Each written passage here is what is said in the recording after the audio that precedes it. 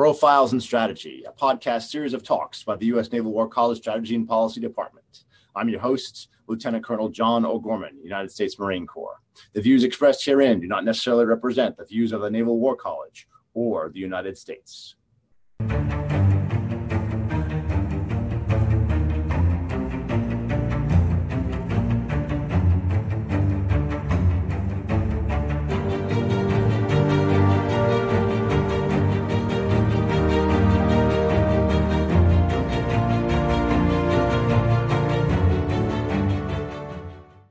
All right. Hello and welcome, everyone, to Profiles and Strategy. This is episode 33. We are talking today about Karl von Clausewitz, one of our primary military theorists for the course.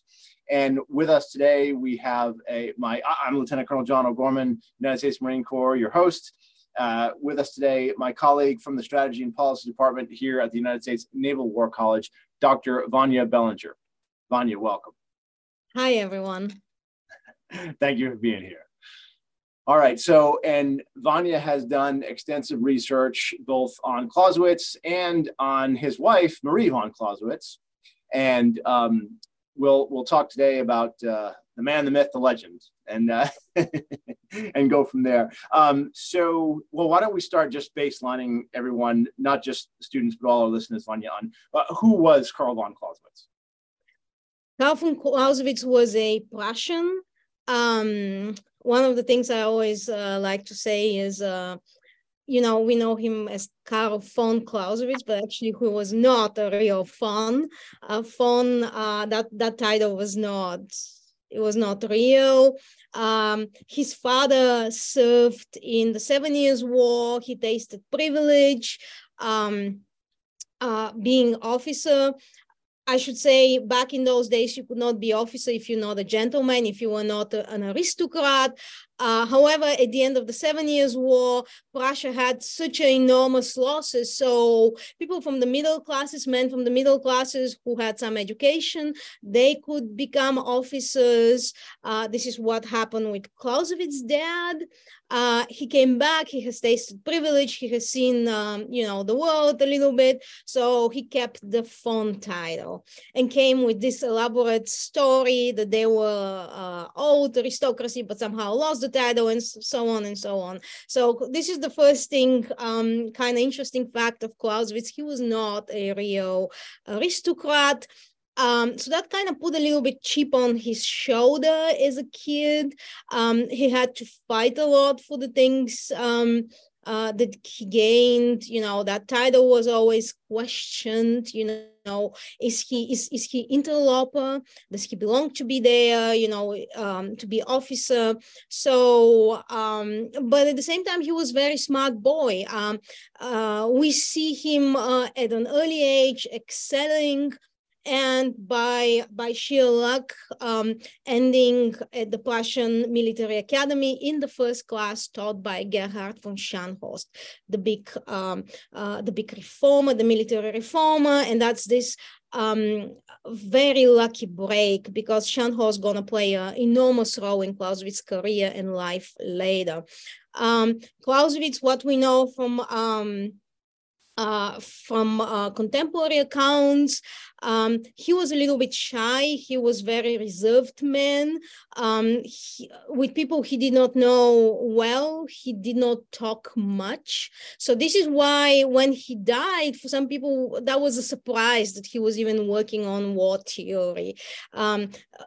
Actually, the people, his good friends knew about it, but the wider Prussian army did not know about it because he was a very reserved man. So the book Vom Krieg on War. So I've heard it said before that since Clausewitz was, as you said, the Prussian military officer who grew up in the tradition of the vaunted Prussian army and the army of Frederick the Great that won all these battles, and then he's there and he watches Napoleon, this upstart Corsican, destroy the vaunted Prussian army in the space of an afternoon at the twin battles of Jena Auerstadt, and in the years after that, he's writing Vom Krieg as somewhat of a catharsis as to kind of figure out what happened. Is that accurate? No. So this is one of the other myths kind of surrounding Clausewitz. He actually wanted to write theory very, very early on. We actually have some of his early manuscripts from 1804, when he's already working on theory. Now that's just to give you the perspective, he's just graduated from the military academy. He's newly minted second lieutenant, but he's already trying to write a theory of war, and that's actually what we see in that era. The character of war has changed. Napoleon, we have the first the French Revolution, then Napoleon, but we don't have theory. We don't have explanation what's happening. What is the reason for this enormous success, the enormous success story the French are having on the battlefield? Why they beating all these old powers? So there is no new theory, and basically this is a huge proliferation of theories. People just write. Almost everyone at that point tries to write some theory of war to explain, war, what has changed, what is happening. That's kind of the zeitgeist, if you wish. And Clausewitz kind of falls into that. He's also, as a student, he was very unhappy. Much of the theory that was presented in the classroom or the readings, he was very unhappy with them. Again, he was very smart kid, outsider. So that's a little bit, when you're outsider, you're much more critical from from the status quo. He's outsider, he's not noble, he's always questioned, does he belong here, does not. So he's much more willing to question the texts they are presented in the classroom. And we see this ambition, he starts writing already 1804, a theory. Then he makes another attempt in the years of peace. He tries 1909, 1910. We don't exactly when those manuscripts were written. So he has another attempt. And then when finally the Napoleonic Wars are over, he kind of sits down and decides to capture that experience. But one of the things I think it's very important to understand is that this is one of the first questions he asks himself, because we have those manuscripts. And he's asking, are all wars going to be fought the same way as in the Napoleonic era? Are we going to have these all-out wars, or there will be also some limited form? And that's one question that he's preoccupied with this question. This is finally, when we see it at the end of 1820s, when he comes with the idea of the two types of war, war with limited objective and war with unlimited objective. But that's something that has been there, he's been one of the questions he struggled with. Mm-hmm. And for when the Prussians have their reform movement,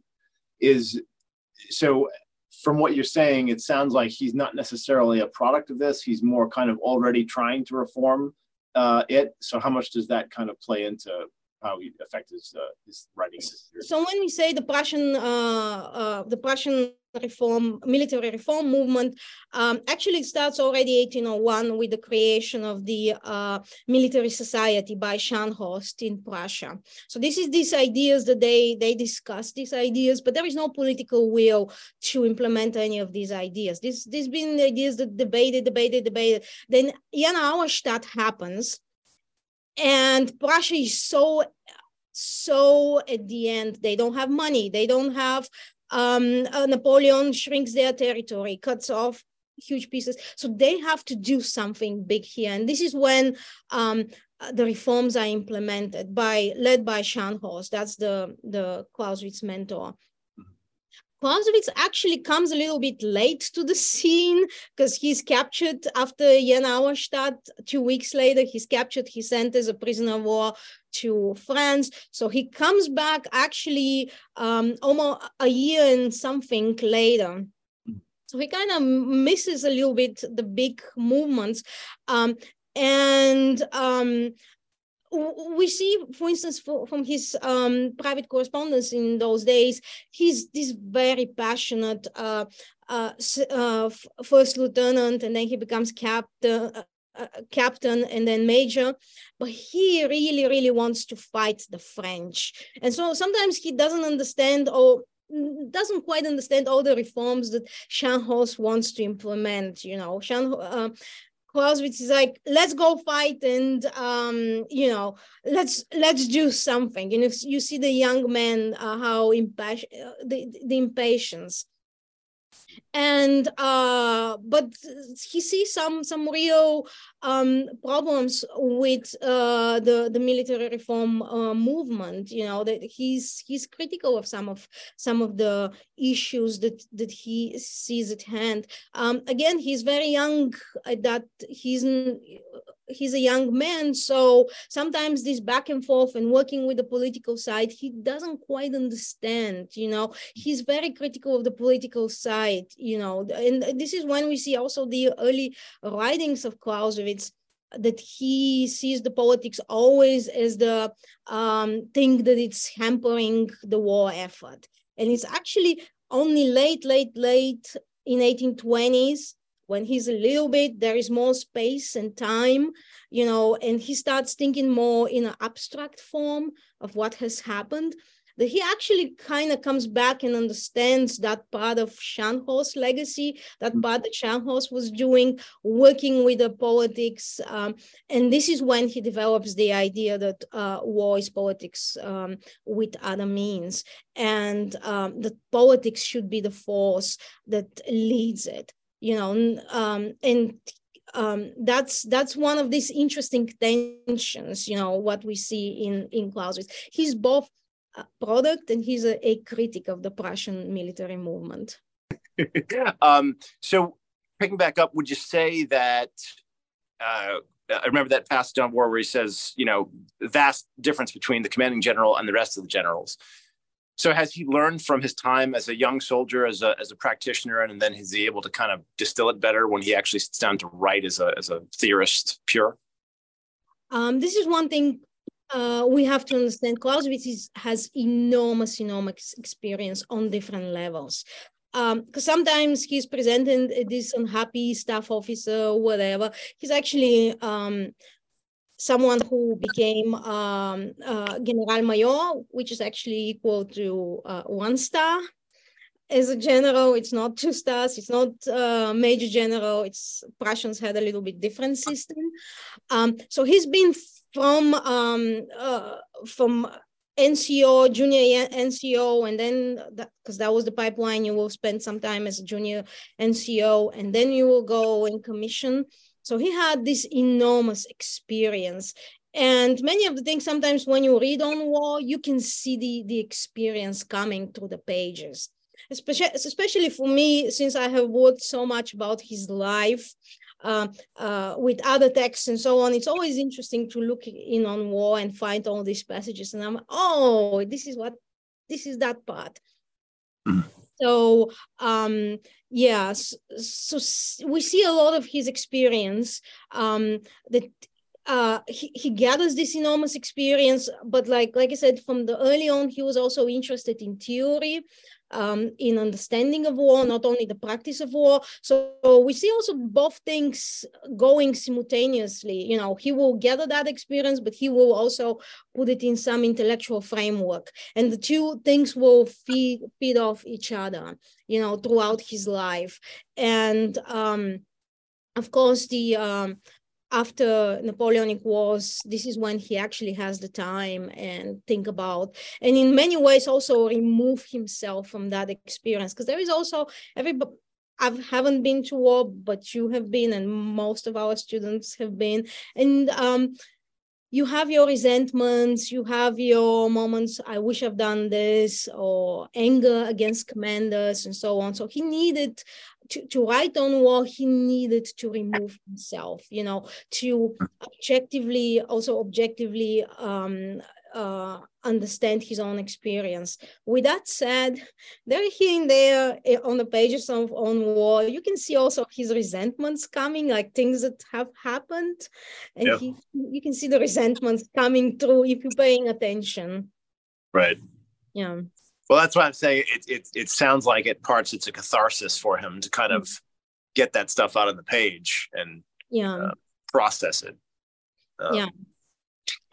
So you mentioned Scharnhorst, and in terms of like that mentor-student relationship. So what was their relationship like? Was he a good pupil, or was he a rebel, or what? How did they work? So when Clausewitz arrives at the military academy, and he was in provincial garrison, and he probably was the smartest second lieutenant over there, but he arrives in Berlin at the military academy, and he discovers he's so unprepared. He discovers that huge shock for him, because he always been the smartest kid in the room, and suddenly he's not. Some biographers tend to idealize the relationship with Scharnhorst, that, Scharnhorst took Clausewitz under his wing and was like taking him to dinner and so on. Actually, there is no record of that at all. I have gone through all the documents for my dissertation, nothing. What we see is that Clausewitz, the outsider, Scharnhorst was the first one who did not look at titles. It was the first one who was like, do you have the title? Do you don't have the title? Do you belong here? Do you not? It was based on merit. And that's what Clausewitz actually says, that Scharnhorst was someone who looked at him and saw him on merit and gave him the opportunity. Sometimes that's all somebody needs, just no one to stand in their way and just encourage them, go and do that. And that's what Scharnhorst did. Now, Scharnhorst took enormous interest in his students. So he actually tried, because he's a reformer, he wanted to put them on staff, put them on important positions so they can, that's before Jan Auerstadt, he puts them in important positions so they can, as staff officers, get experience, but also maybe move the goalpost a little bit further. And of course, so they kind of lost connection for a couple of years, but it's after Jan Auerstadt and after Clausewitz comes back from France, and Scharnhorst is leading the reform efforts. This is where Clausewitz makes pushes, tries. Scharnhorst is also on board. So they finally Clausewitz moves and becomes his Scharnhorst aide-de-camp. Again, the relationship is a little bit complicated, especially in those days. Scharnhorst is not a man, is not a commander who always says like, good job. We see this in, they sometimes Clausewitz is very bitter, writing to Marie, I work from dusk to dawn and nobody says thank you, Yes. and we see this bitterness sometimes, with Scharnhorst coming through the pages. But I think those things are natural, that, another thing that Clausewitz is not, Scharnhorst, as much as he was incredible teacher and so on, he doesn't believe in war theory.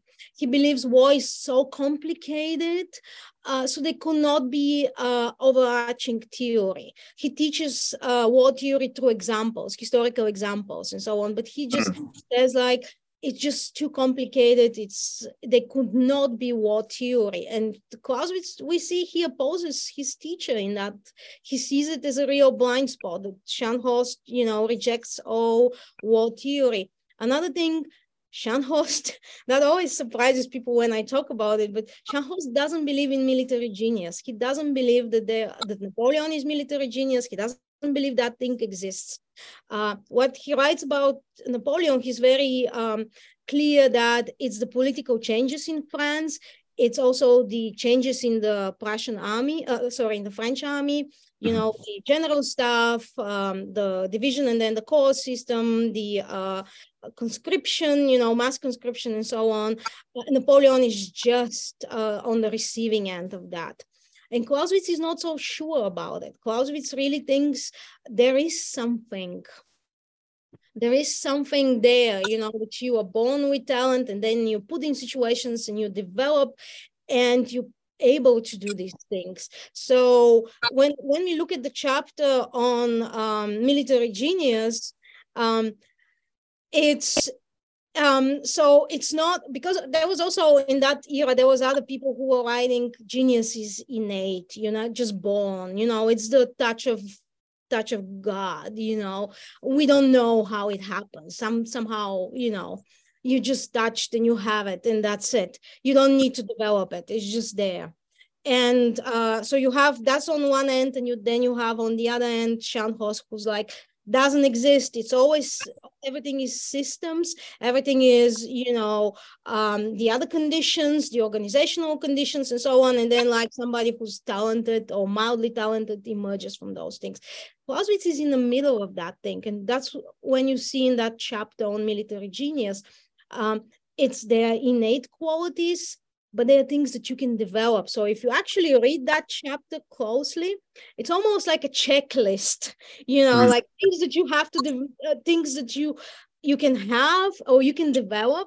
And it's almost like this mental exercise. When you're reading it, you're like, do I have this? I develop it? Maybe I don't have this, but I can compensate this way. So this is when we see that he transforms Scharnhorst ideas, and in a way also opposes them. But of course, we know Scharnhorst, Clausewitz is Scharnhorst's favorite student. That doesn't mean that they always were on the same page. There was tension between them, but it's what it means best student. It doesn't mean that you have to just follow your teacher teachings, that you excel and you honor your teacher by developing them further. And when your teacher was wrong, that you correct that. Okay. So some people have said, I think it was Samuel Huntington, that the Prussian reform movement that you've been talking about, it, laid the grounds for modern military professionalism. And, we've all heard the stories about the German general staff and made staff officers look cool, right? But this same type of staff process or school also produced the Schlieffen Plan in 1914, which it was written in 1905, but by 1914 executing the Schlieffen Plan, which receives a lot of negative critiques, shall we say, in not just our course, but in military history circles in general. So how did this happen? How did this come about? If the Prussian reform movement was good and it worked, did it just atrophy at some point, or what went wrong there? So this is actually what I've been working on, and it's like a complex question. This is always students ask this thing, because I talk about it and so on. They're like, well, if they were so great, how come they lost 2 wars? And you're like, and this is it's a complex question, but there is a lesson here. And what we see, what was the Prussian reform movement? It's we should say that it started as a political movement. It starts because of this disaster in Jena Auerstadt, but the reforms, they start first as political reforms. This is the end of the serfdom. Noble lands can be bought by anybody. Anybody can have any job they want.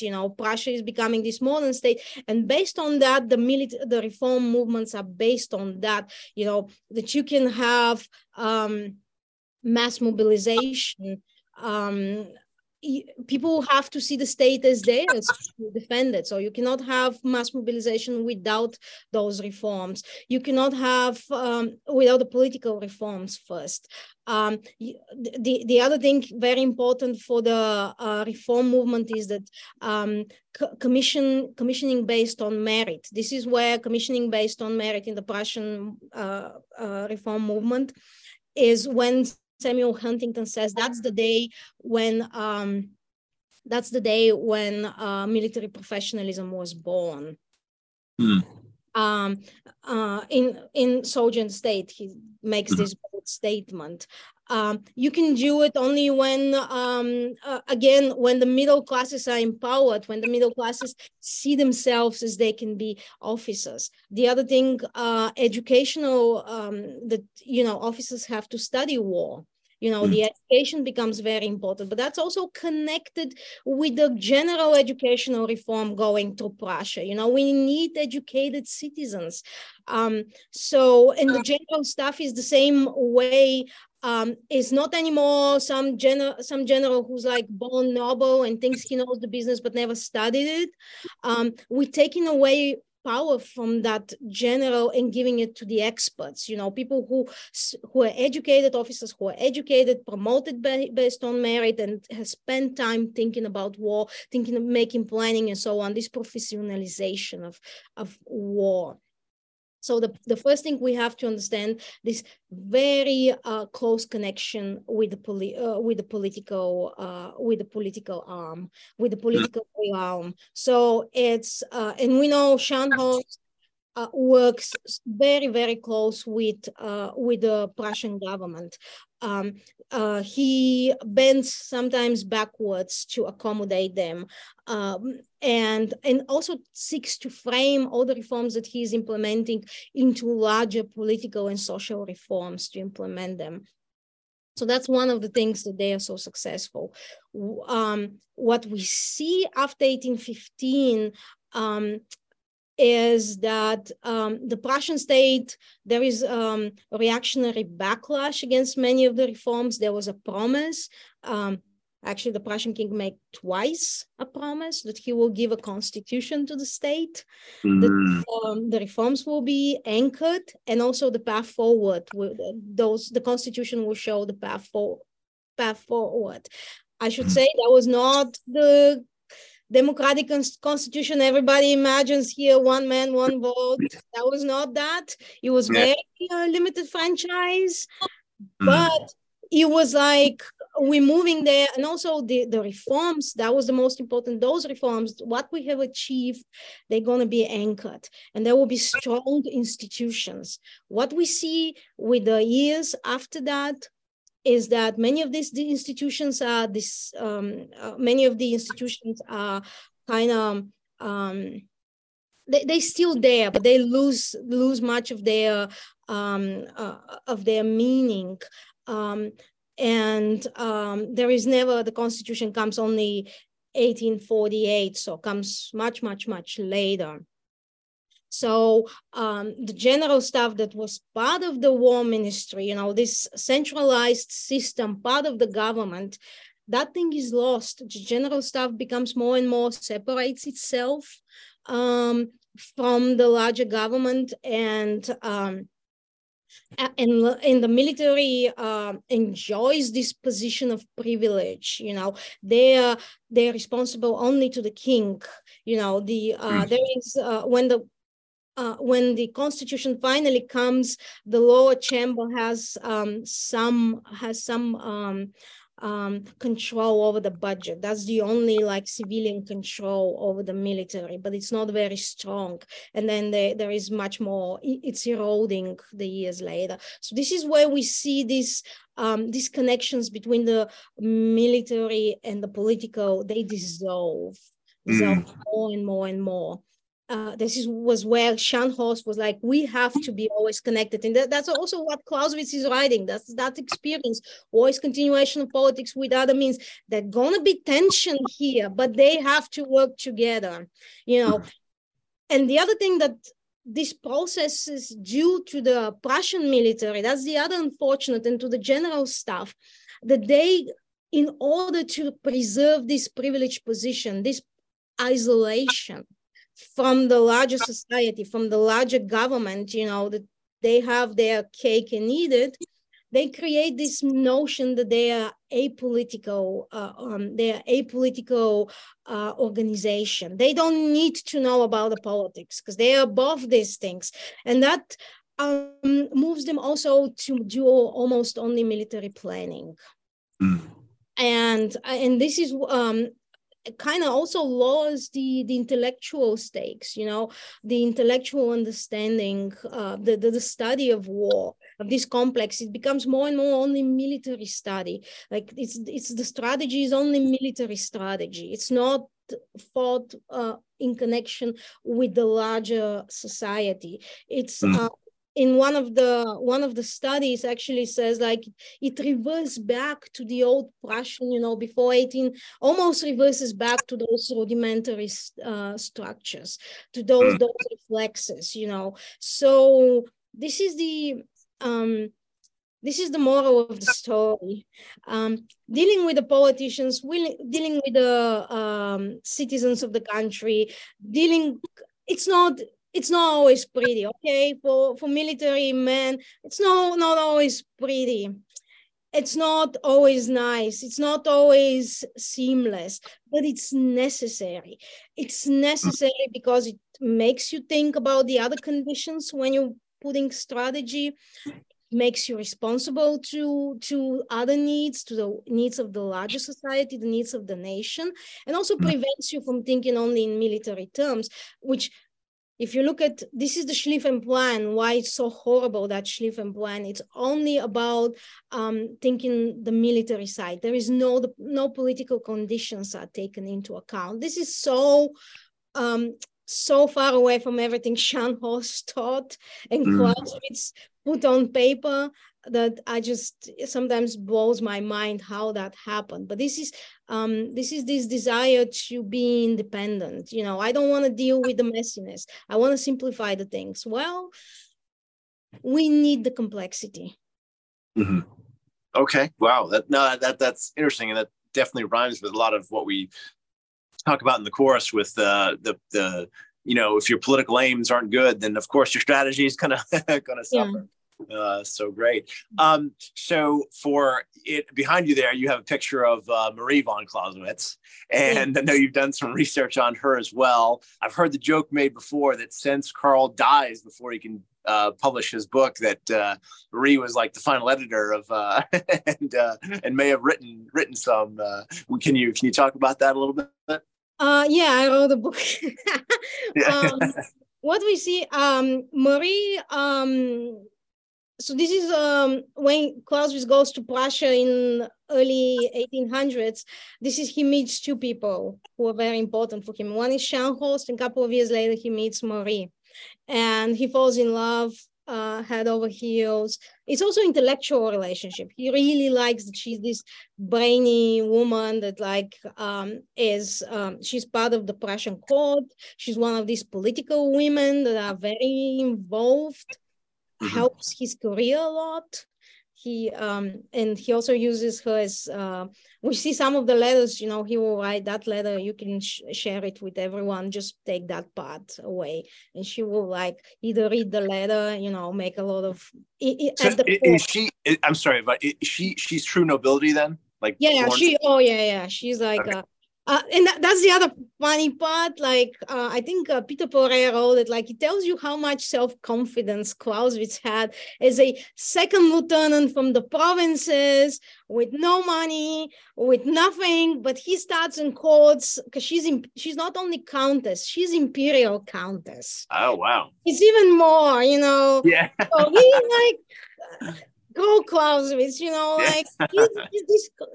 this confidence. I can make it. So she's involved. We see a lot of his manuscripts and so on that they the clean copy is made by Marie.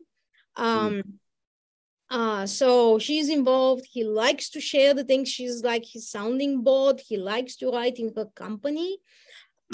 She's the only one he trusts that she will publish on war the way it was she will publish on war as he wanted it.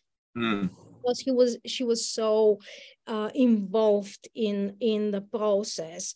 It's not a small thing, because we know her brother, Fritz von Brühl, the second edition, Fritz von Brühl was also a student of Clausewitz. He studied under him at the military academy. They were a very close relationship. But Fritz von Brühl kind of thought, and that's this where the general staff becomes more and more independent and separates in the 1850s, starts becoming more and more separated from the rest of the Prussian society. This is where Marie's brother thought Clausewitz got the whole thing wrong, the relationship between political and military. So he kind of fixes parts of that text. So this is any other man would have been tempted to do that, to change the text. Marie was the only one, and this is why Clausewitz left the manuscript to her, that she's going to be the only one who would remain faithful to the text. Now, there were still decisions. She had to make decisions, because there were, I always show to students, Clausewitz will separate the page in two, in the middle. So he will write on one side, and then you will use the other side, will leave it blank. But then when he will be going back, he will put notes there or put like whole passages that have to be inserted. That's before copy and paste. That's how they used to do it. So that required a lot of work. Sometimes decisions had to be made. How do you insert the things and so on. But when I said Clausewitz, we see things written in Marie's handwriting in the text. We don't know, did he dictate it to her or she was editing and so on. And the one that I always show and find it always funny is we have a version of book 1, chapter 1, the one that everybody reads. And the funny part, because that's that copy is very close to the published version. So we know that was done fairly close to Clausewitz's death. But those subheadings, where you book 1, chapter 1, you see the subheadings, they are most of them are actually written in Marie's handwriting. Wow. There are several by Clausewitz. They are basically a summary of what's coming there. And the funniest part is that note, Voice Continuation of Politics with Other Means, is actually written in Marie's handwriting. Wow.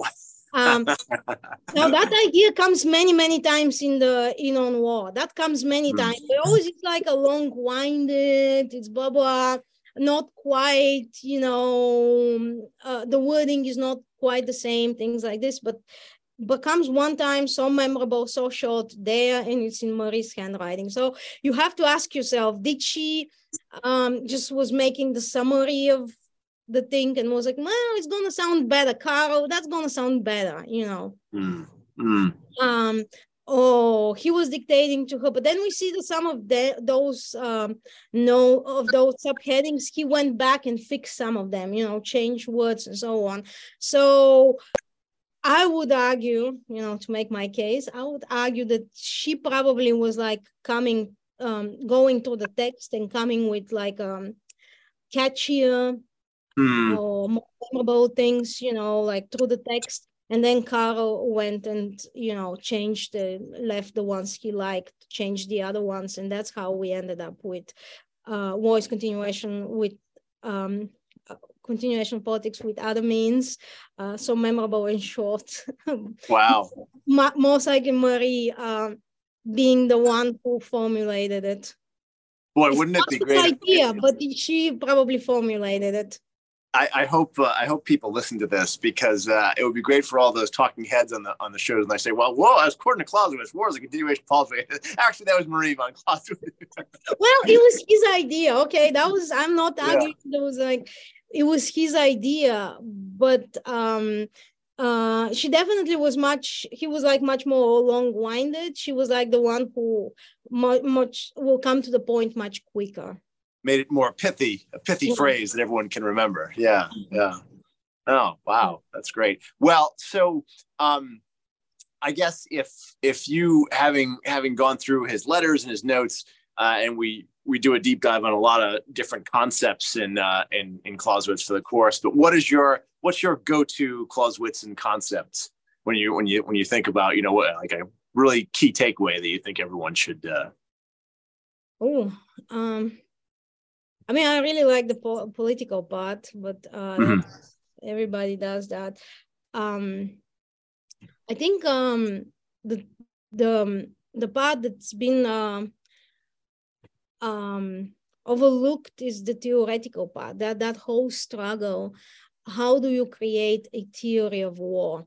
And like some of the things now for us, we read some of the pages of On War and like, of course, but it's very, very hard to actually to synthesize and come with the theory that has a connective tissue, you know, which Clausewitz did, creating theory that it's catches almost everything, you know, gives you like a shortcut, quick understanding.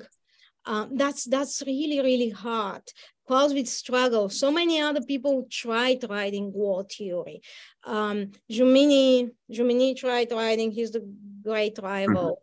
But there were also other ones. And also not to, I know students complain Clausewitz so hard to read, blah, blah. But there is so much inside there, you know. Try reading something that there is no insight, that it's hard and no insight. So much of the other theory is that, because I have worked with these things. Like I said, creating theory, creating a body of knowledge, because by setting the theory, setting the guidelines, the understanding, that also projects for the future. You know, that becomes so much easier to put ideas into intellectual framework or events into intellectual framework. And you're like, oh, I know, like, you know, history doesn't repeat itself, but it rhymes. But somebody has to catch that history that you can recognize right away. Oh, so this is what's happening, you know, like getting that information, chewing it, and then speeding it into a theory. That's really complicated. And one of the things Clausewitz did was actually not only his own experience, catch his own experience in On War, but also studying other war campaigns. He has enormous body of war campaigns that he studied. I haven't even read them all. Like I don't know who has read them all, you know, because he does so much war study, like, and then he picks parts of that, and puts it as a theory. But he studies the whole campaign, goes through every little detail to prove, to understand what, to prove or disprove the theory he came with. So yeah, this is enormous work. Unfortunately, On War isn't finished. I don't know, it's hard, war theory. Like, right. Several lifetimes maybe, but creating this base that we all working from, you know, this is Clausewitz's great achievement. When you think how many of his terms we're using, friction, center of gravity, the political side of war, we use so much of these things. He created that base for us. Awesome. So what advice would you give for students or people in general trying to read Clausewitz and how to you know, digest it and understand it? Oh yeah. I mean, people always ask me, is there a better translation? Yeah. Not yet. Yeah. Maybe you'll write that translation, right? Maybe. Yeah. That's too much work. So one of the things is try to familiarize yourself with the period. This is like with the biography, with the period, with the ideas. I know the language is different than we know. So that will be one of the things to get easy on it. I generally seldom like secondary works on Clausewitz. Like, I would prefer people to read the main text And while you're reading it, also thinking through the text, and also maybe leaving notes in the margins. That's what I do a lot with this text.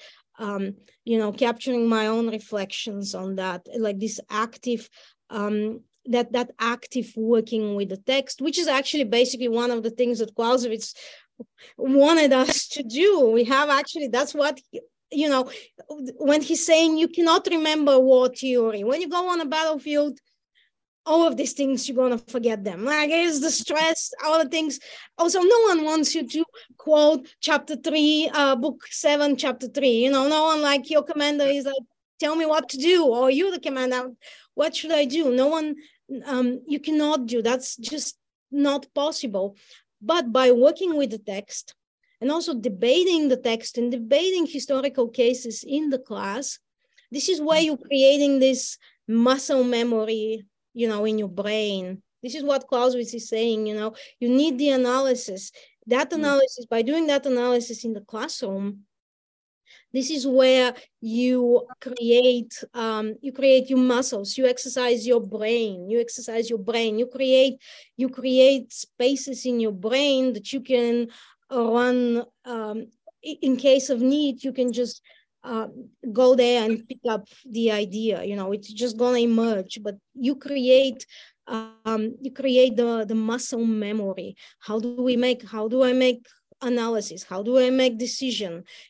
What are the things that I have to pay attention to? So one of the things, you read that text, sometimes the text is not so easy. You just move on, you pick up another idea. It's the process. The most important thing is the process, that you think through that text, that you work with that text, that you analyze that text. This is what are going to create that muscle memory, brain memory. Awesome. All right. Well, Vanya, this has been interesting and educational as always. Thank you very much for your time today. I know everybody has learned more about the background on Karl von Clausewitz after this talk. So thank you very much, and we will see everybody next time on Profiles and Strategy. My pleasure.